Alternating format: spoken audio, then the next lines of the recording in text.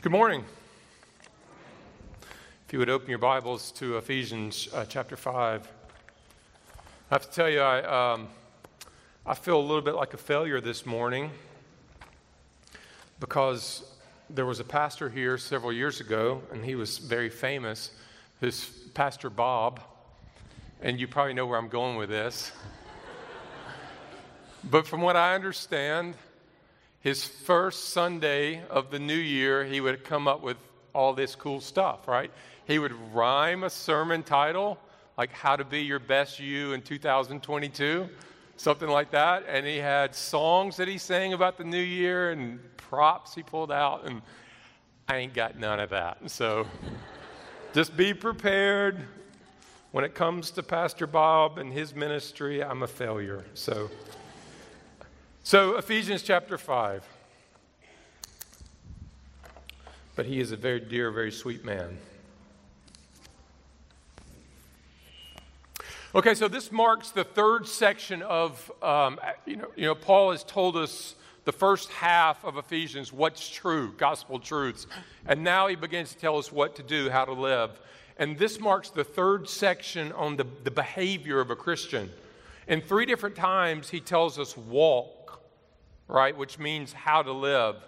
So he says in chapter 4, walk in unity, and then walk in holiness. And now what we see here is walking in love. And this week, Paul says something that's found nowhere else in Scripture, that we are to become imitators of God, which means copiers in the positive, and you might say in the negative, counterfeiters. Those who want to make something that looks as close to the original as possible. And you say, okay, Rusty, well, how in the world do I do that? I'm sinful, I'm broken, I can't be all knowing, I'm not all knowing, I'm not all powerful, in fact, I'm not all anything. And so how am I to imitate God? It sounds impossible. And that's what Paul spells out here. So if you would, look at Ephesians 5. Verse 1 to 5. Therefore, be imitators of God as beloved children, and walk in love as Christ loved us and gave himself up for us, a fragrant offering and sacrifice to God. But sexual morality and all impurity and covetousness might not even be named amongst you as is proper amongst saints. Let there be no filthiness, nor foolish talk, nor crude joking, which are out of place, but instead let there be thanksgiving. For you may be sure of this, that everyone who is sexually immoral or impure or who is covetous has no inheritance in the kingdom of Christ and God. Let's pray for our time.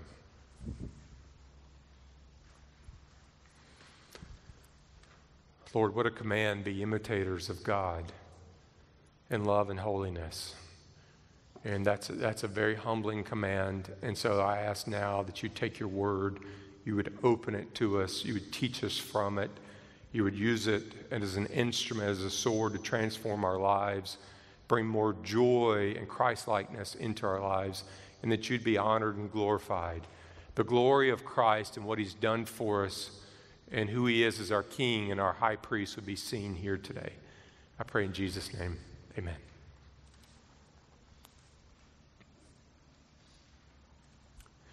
If someone was to see you,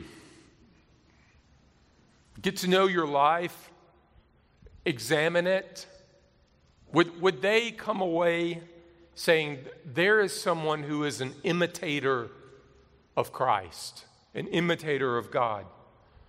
I see how Christ is in you and how you sacrificially are loving others.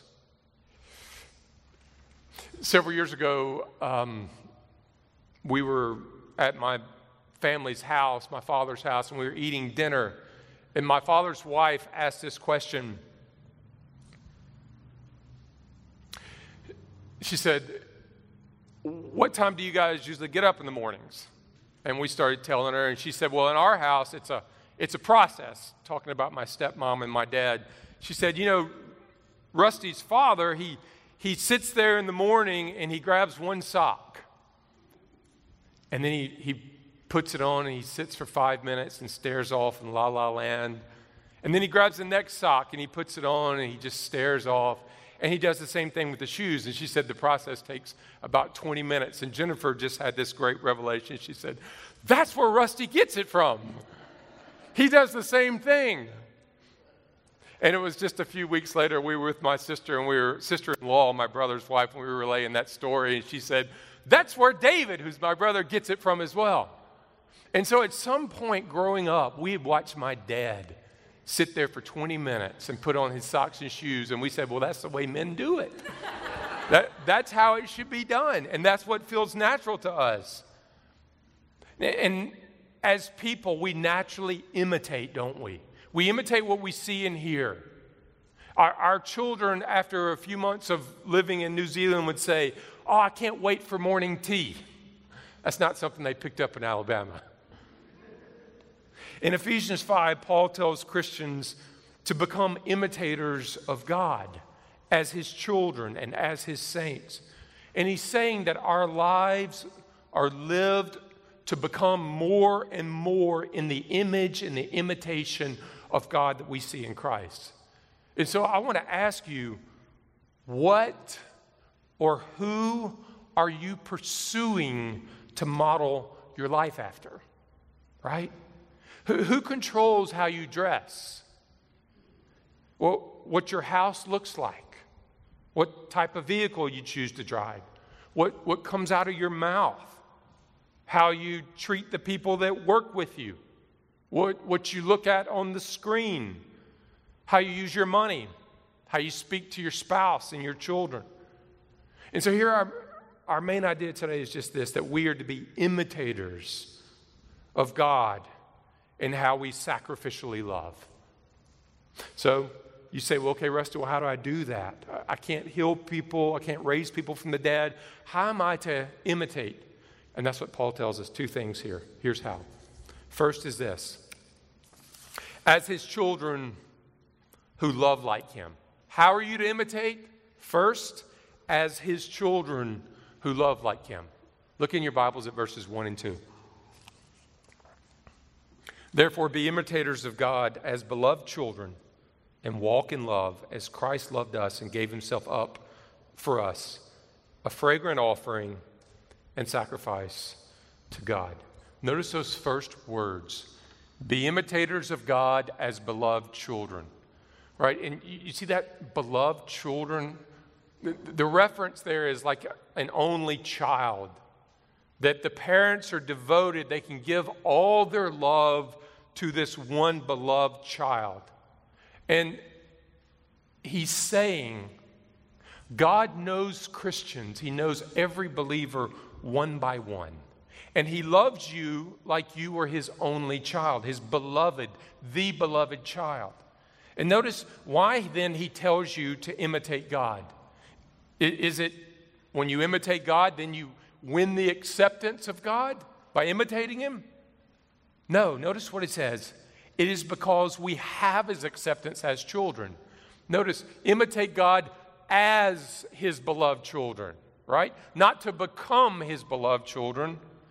He is bringing us back to what he's already told us in chapter 1, verse 4. In love, he predestined us for adoption through Jesus Christ. And so he's saying, because you have his love, his acceptance, you are his beloved children. As a father loves his child, now you imitate your Father in heaven, right? Okay, and then that's wide open. Because the attributes of God are great. How am I to imitate him? Verse 2. And walk in love. To be an imitator of God is to live in love. And the idea of walking is to make it your habit, make it your lifestyle to love. The lifestyle of the believer, what comes out of our life, is love. So does that mean I just walk around giving people big hugs? That seems a little bit creepy to me, telling them how much I love them. He tells us how to do that. Look in your Bibles. Just as Christ also loved us and gave himself for us as an offering in sacrifice to God for a fragrant aroma. So how are you to imitate God's love? By imitating the greatest display of it. Christ gave himself up for us. Now, in the original language, to give himself means to hand over or to give over. So this love started well before the cross, before eternity. Jesus agreed to give himself up, to be born in a low condition in a manger, in a sinful world, to take on flesh, to come under the Father's curse for sin, to be crucified, to die a painful death, and to remain under death's power for a time, separate from his Father. He gave himself in love. And he then is our good shepherd who lays down his life for the sheep, for those he loves. And your imitation of Jesus is not to wear his sandals, but to his sacrificial love of giving yourself up. Now, there's an amazing result of this love. Look what it says. As an offering and sacrifice to God for a fragrant aroma. There's two words you'll see there, offering and sacrifice. Together, they carry the idea that Christ's death is the one death to fulfill all those offerings and sacrifices needed for sin in the Old Testament. His death is the one great sacrifice made in love on behalf of those he loved. And notice what it says. It's a pleasing aroma. That's an Old Testament way of saying that God accepted it. He received the death of Christ for us. So when we receive Christ by faith, we become God's beloved children. Our lives are a pleasing aroma in Christ to him. That's our position.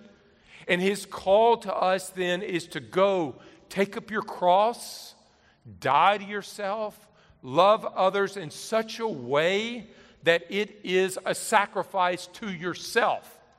Catch that. You are to love others in such a way that it is a sacrifice to yourself. It costs you something in how you love other people. And they see the death of Christ in your sacrificial love to them. One of my favorite missionaries is a man named John Hyde. And there was a book that was written about him called Praying Hyde. And he helped lead the Indian revival of 1905.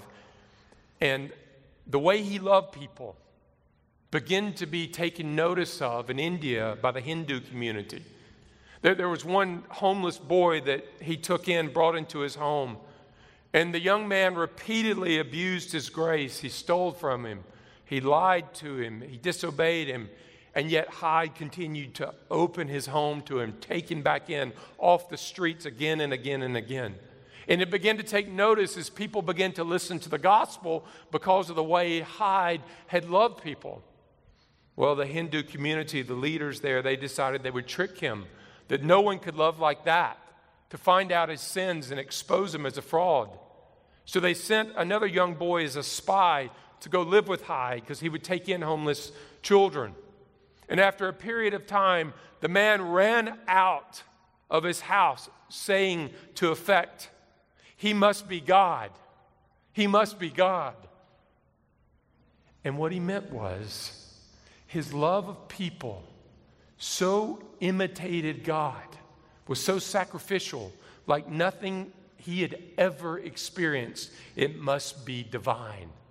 And in one sense, it was because it was Christ in him, wasn't it?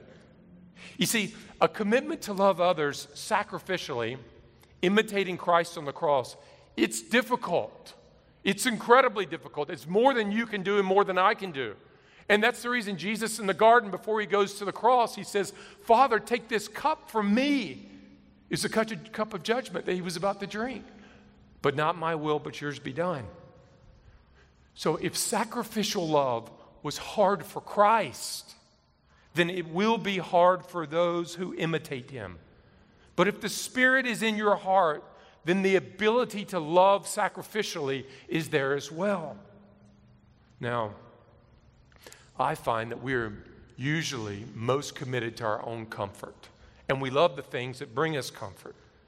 And Jesus is calling you to love others in such a way that it is a sacrifice to yourself. It is a sacrifice to your comfort, to your possessions, to your time. Jesus is calling you to sacrifice for the needs of others, to give yourself up.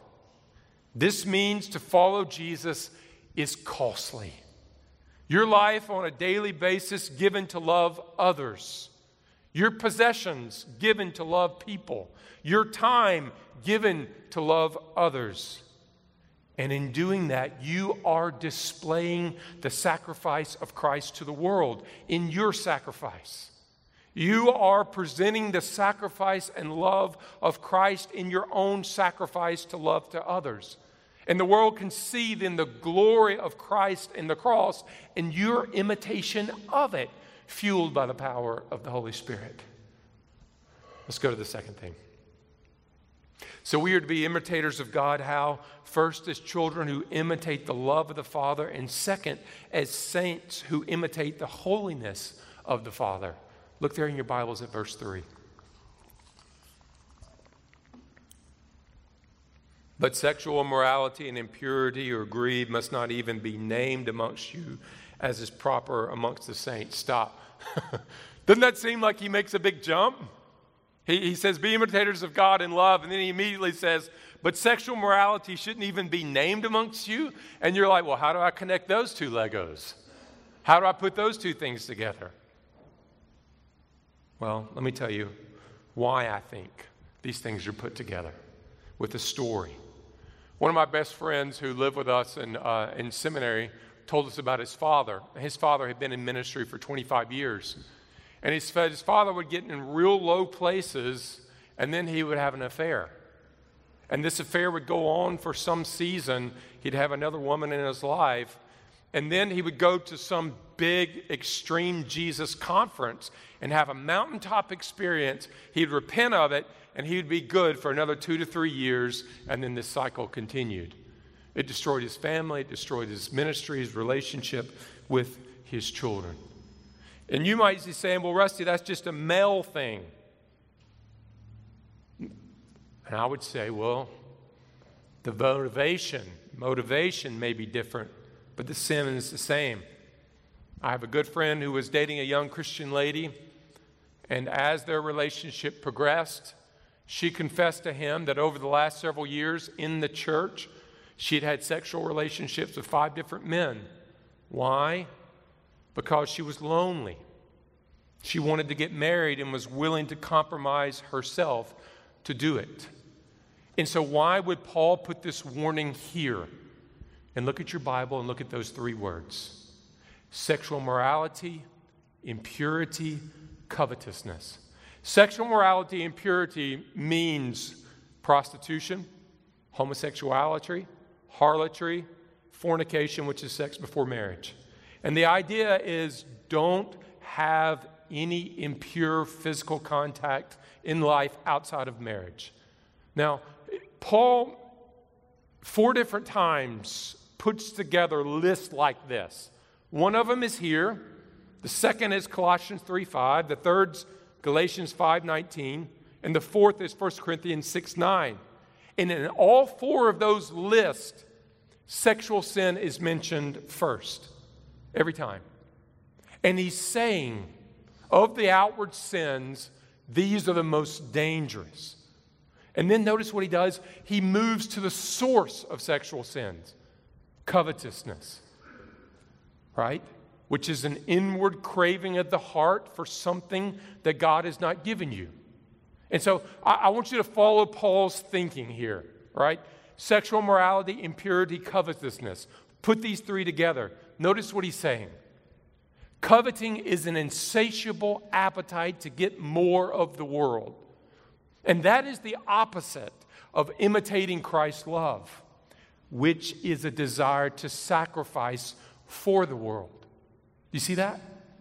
His point is when your heart is ruled by covetous hunger for sexual morality and impurity, you will not imitate the love of Christ because your life is ruled by selfish getting rather than sacrificial giving.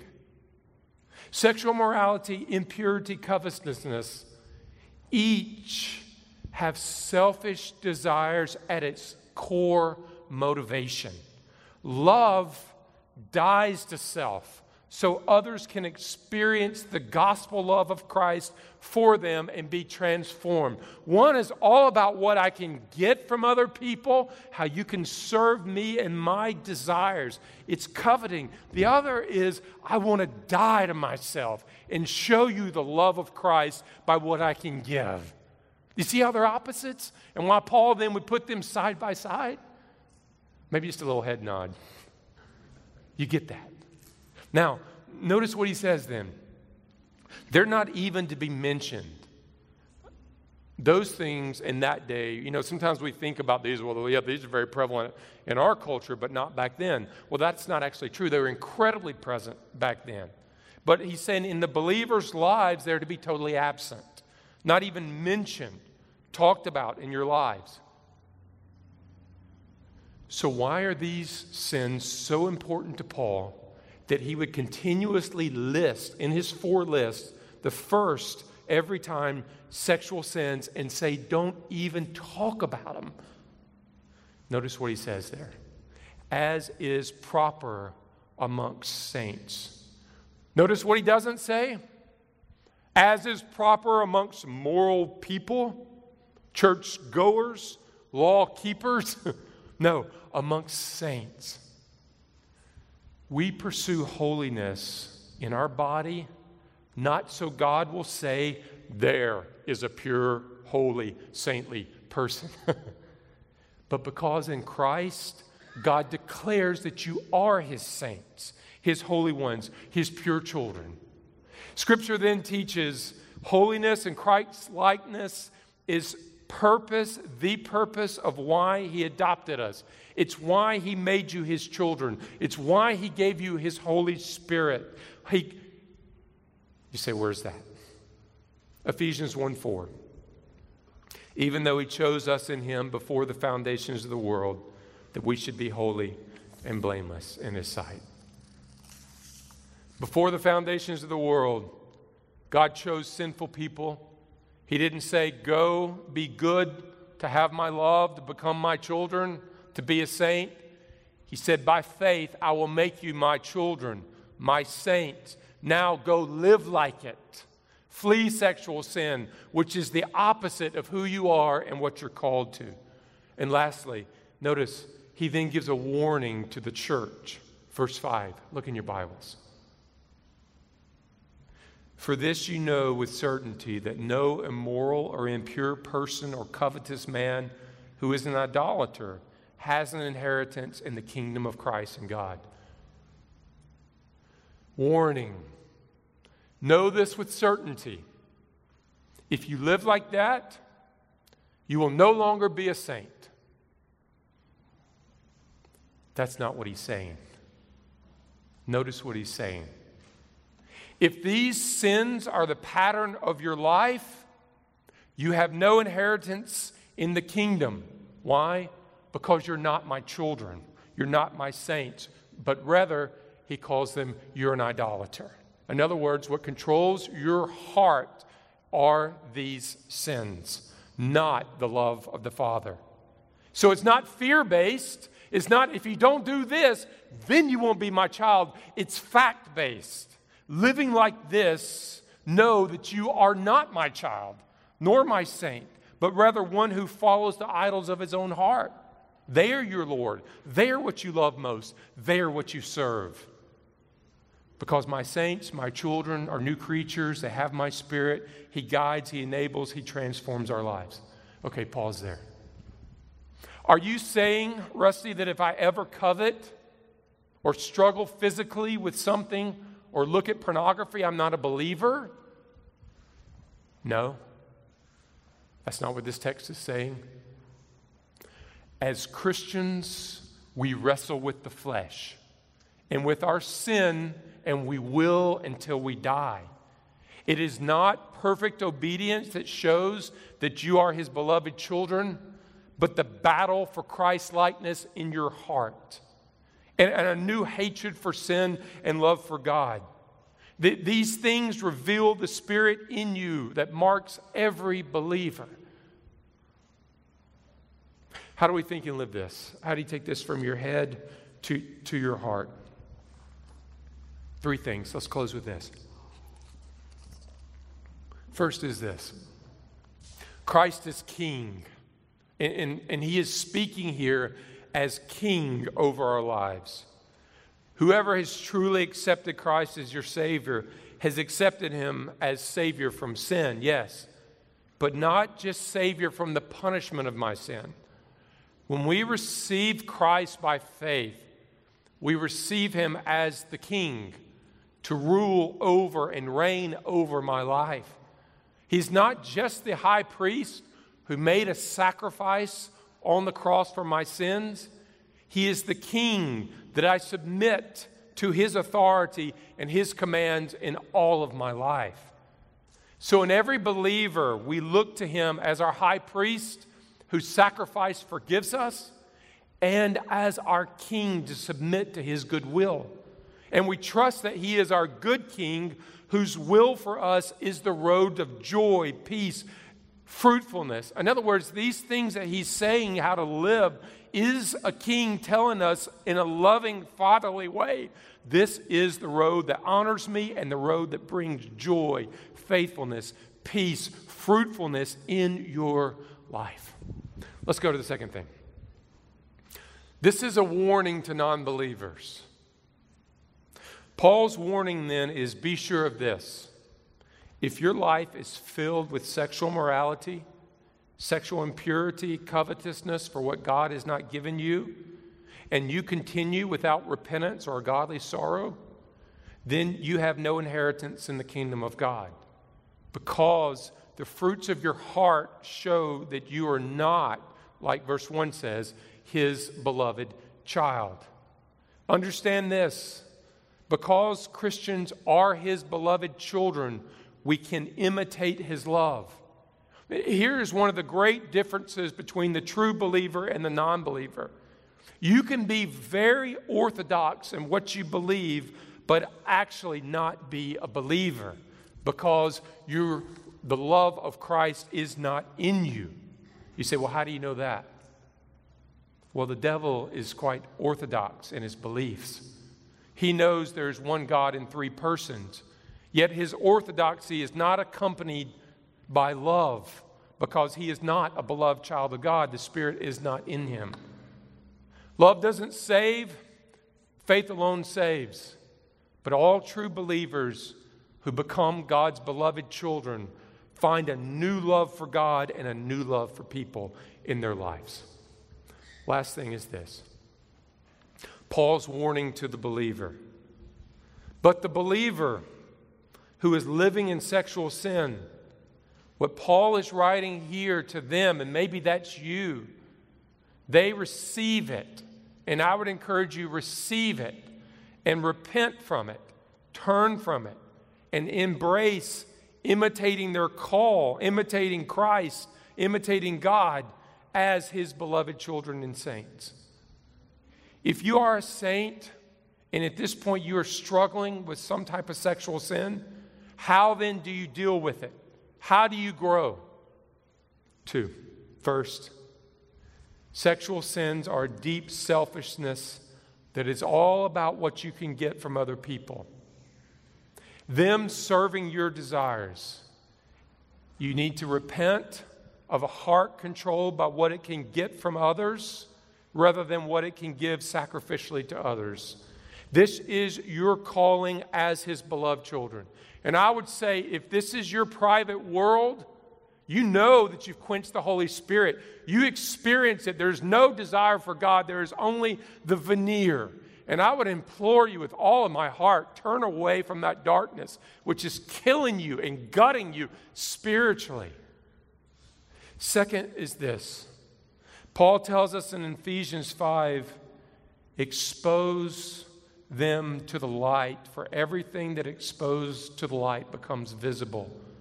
You need to expose the darkness of the heart to the light of God's Word.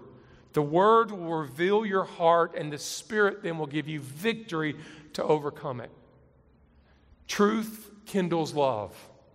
When the truth of all the glorious promises of the gospel are known and seen and savored and enjoyed through the Word of God, those truths take hold of the heart and draw us to love Christ more. And you say, well, what about loving people? There really is no separation between loving God and loving people. As you begin to love God more because you see more of His beauty and His glory and you're satisfied with Him, and it's so easy then to begin to turn away from the satisfactions, particularly sexually, of this world. What ends up coming out of your heart then is not just love for the Lord, but love for His people. Those two are the same. As you love God with all your heart, love for people then comes. So the command is not go love people. Love the Lord with all your heart.